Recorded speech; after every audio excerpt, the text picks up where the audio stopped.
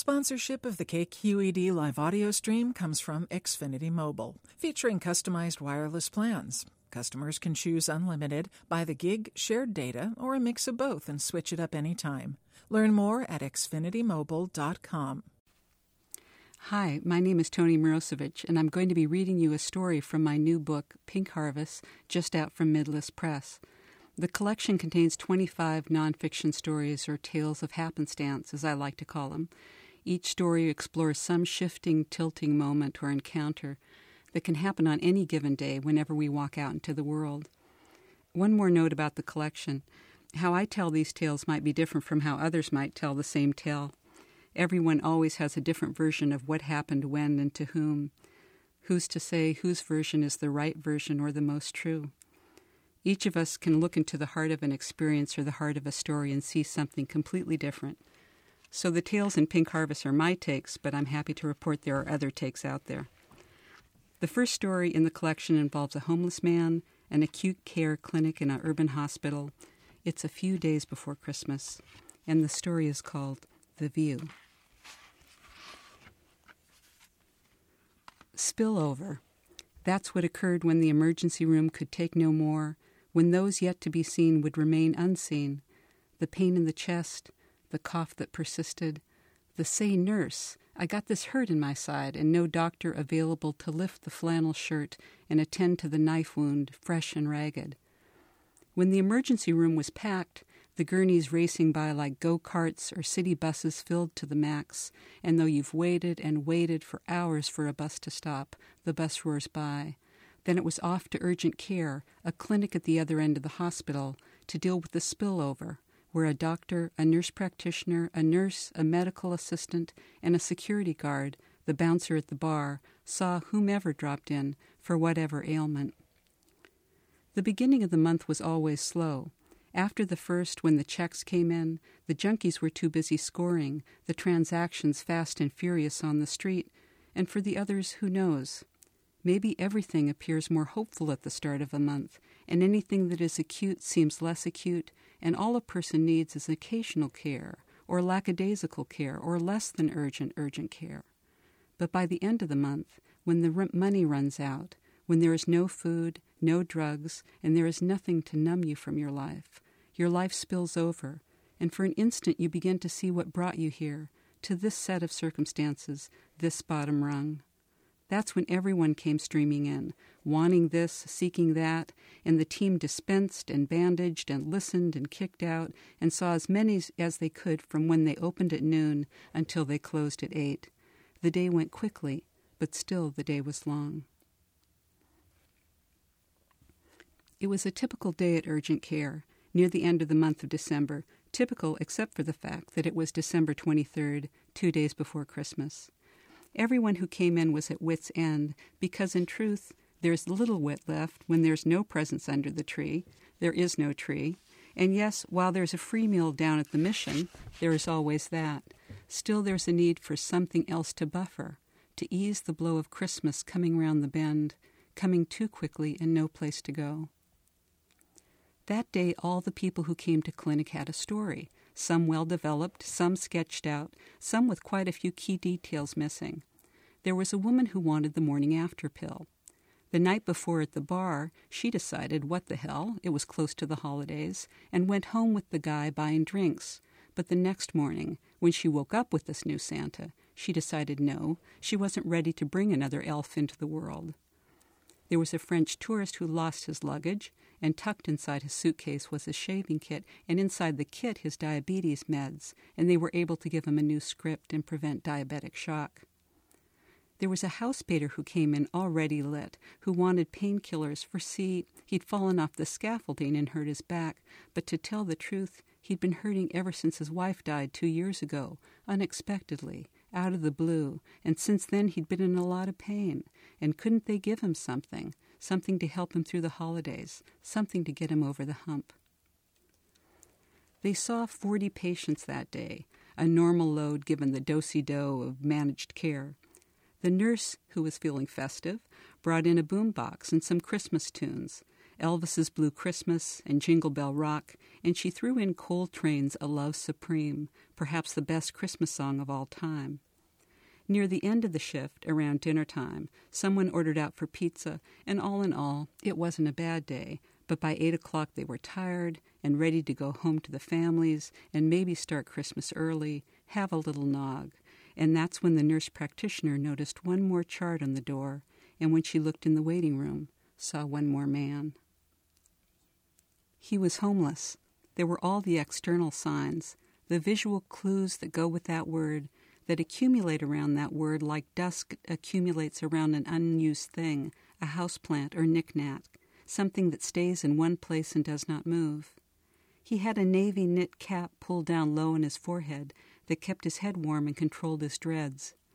He was wearing a khaki army coat with rips down the front and sleeves, and baggy jeans, and he reeked of urine and other smells, smoke and mold, and a must that smells like the corner of a closet where no fresh air has gotten in. He sat there in a plastic orange chair in the fluorescent light of the waiting room, holding one hand up, bent in on his chest like a dog holds up a hurt paw. When she went to him, yes, she would take him even though it was the end of the shift. His first words were, "I'm terribly sorry, ma'am. I know it's late, and this is an awful inconvenience for you, but I was wondering if you'd be so kind to take a look at my hand." She was surprised by his diction, how articulate, how gracious, for even after 20 years of this kind of work, she still had assumptions about people. She assumed that his speech would be slurred, or that the con would be on, or he would be full of invective, angry at the world and at her, the latest messenger from that world. But the man spoke softly, and each word was well placed, and he went on to tell her that the same thing, the thing with the hand, had happened a few months ago, and a doctor at a free clinic said he might have some form of palsy. She had seen this presentation before, the hand curled in like a baby, the telltale sign of drunks who fall asleep on the street, on the pavement, in that position, and she knew that sometimes the hand straightens out, and sometimes not. "You've been sleeping on the street?" she asked, though she already knew the answer, and he answered, well, yes, recently he'd been down on his luck, but this was a temporary condition. She said, "I can get you some clothes and a place in a shelter for the night. She could pull some strings." And he said, well, no, thank you, for he thought he'd be staying in the neighborhood for a while, around till, well, maybe February, and that he'd be fine. As there was nothing she could do for his hand, she asked, "When did you last have something to eat?" And he said, "Well, I had a little something yesterday, I think." And she asked, "Would you like some pizza?" And he said, "Well, thank you. Yes, I could do with a slice."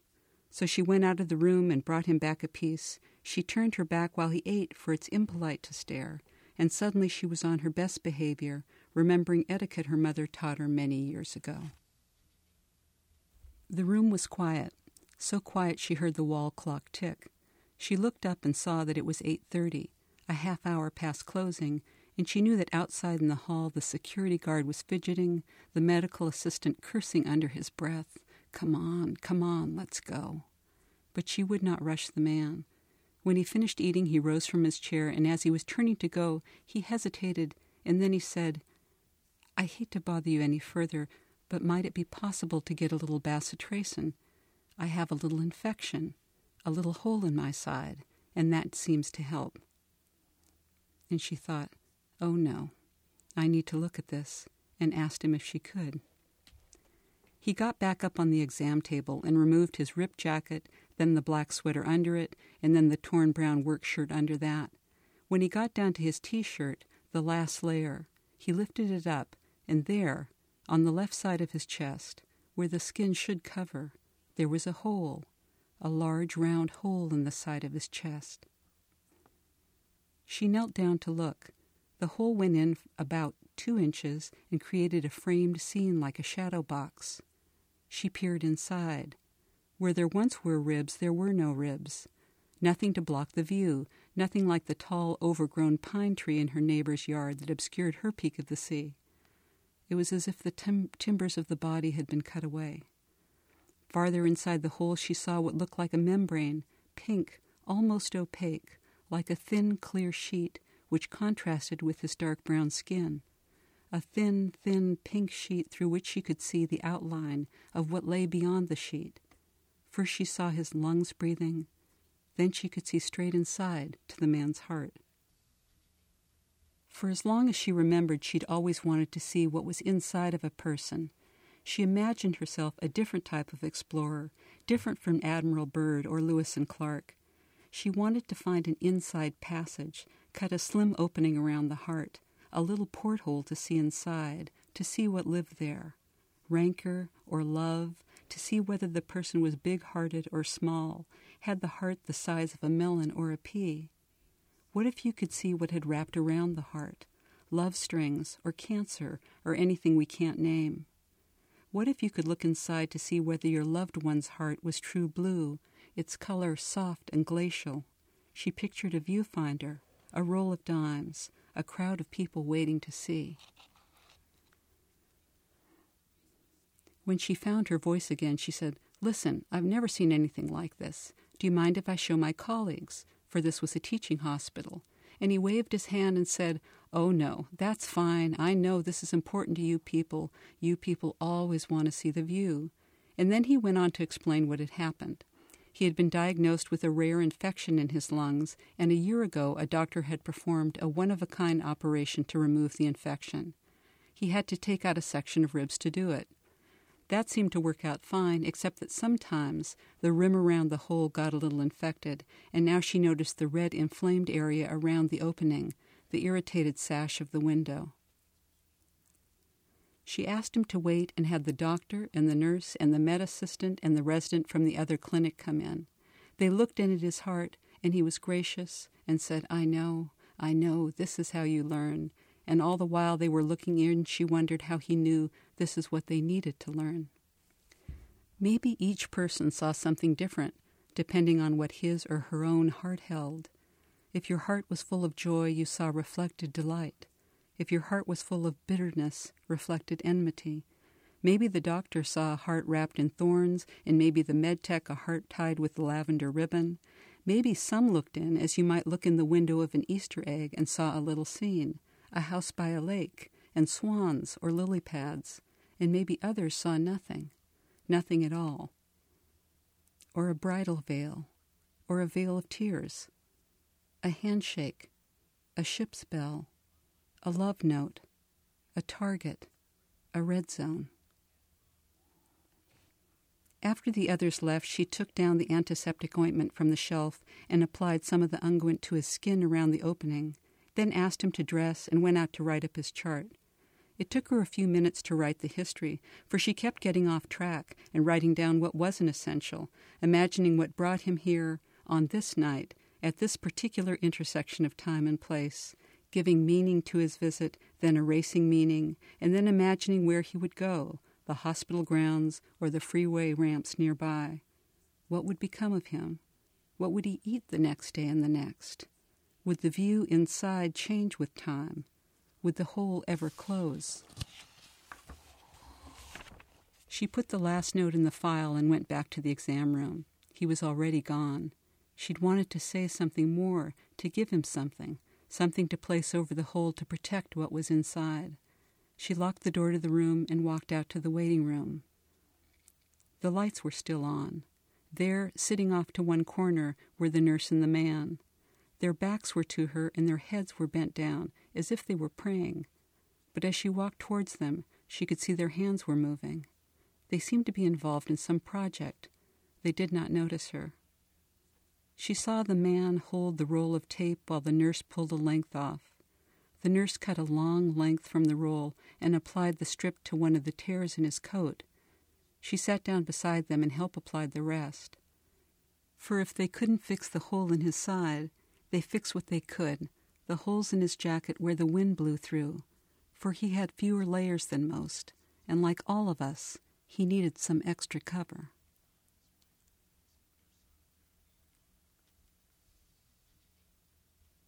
To subscribe to the Writer's Block and hear more stories, please visit www.kqed.org/writersblock. The Writer's Block is produced by KQED.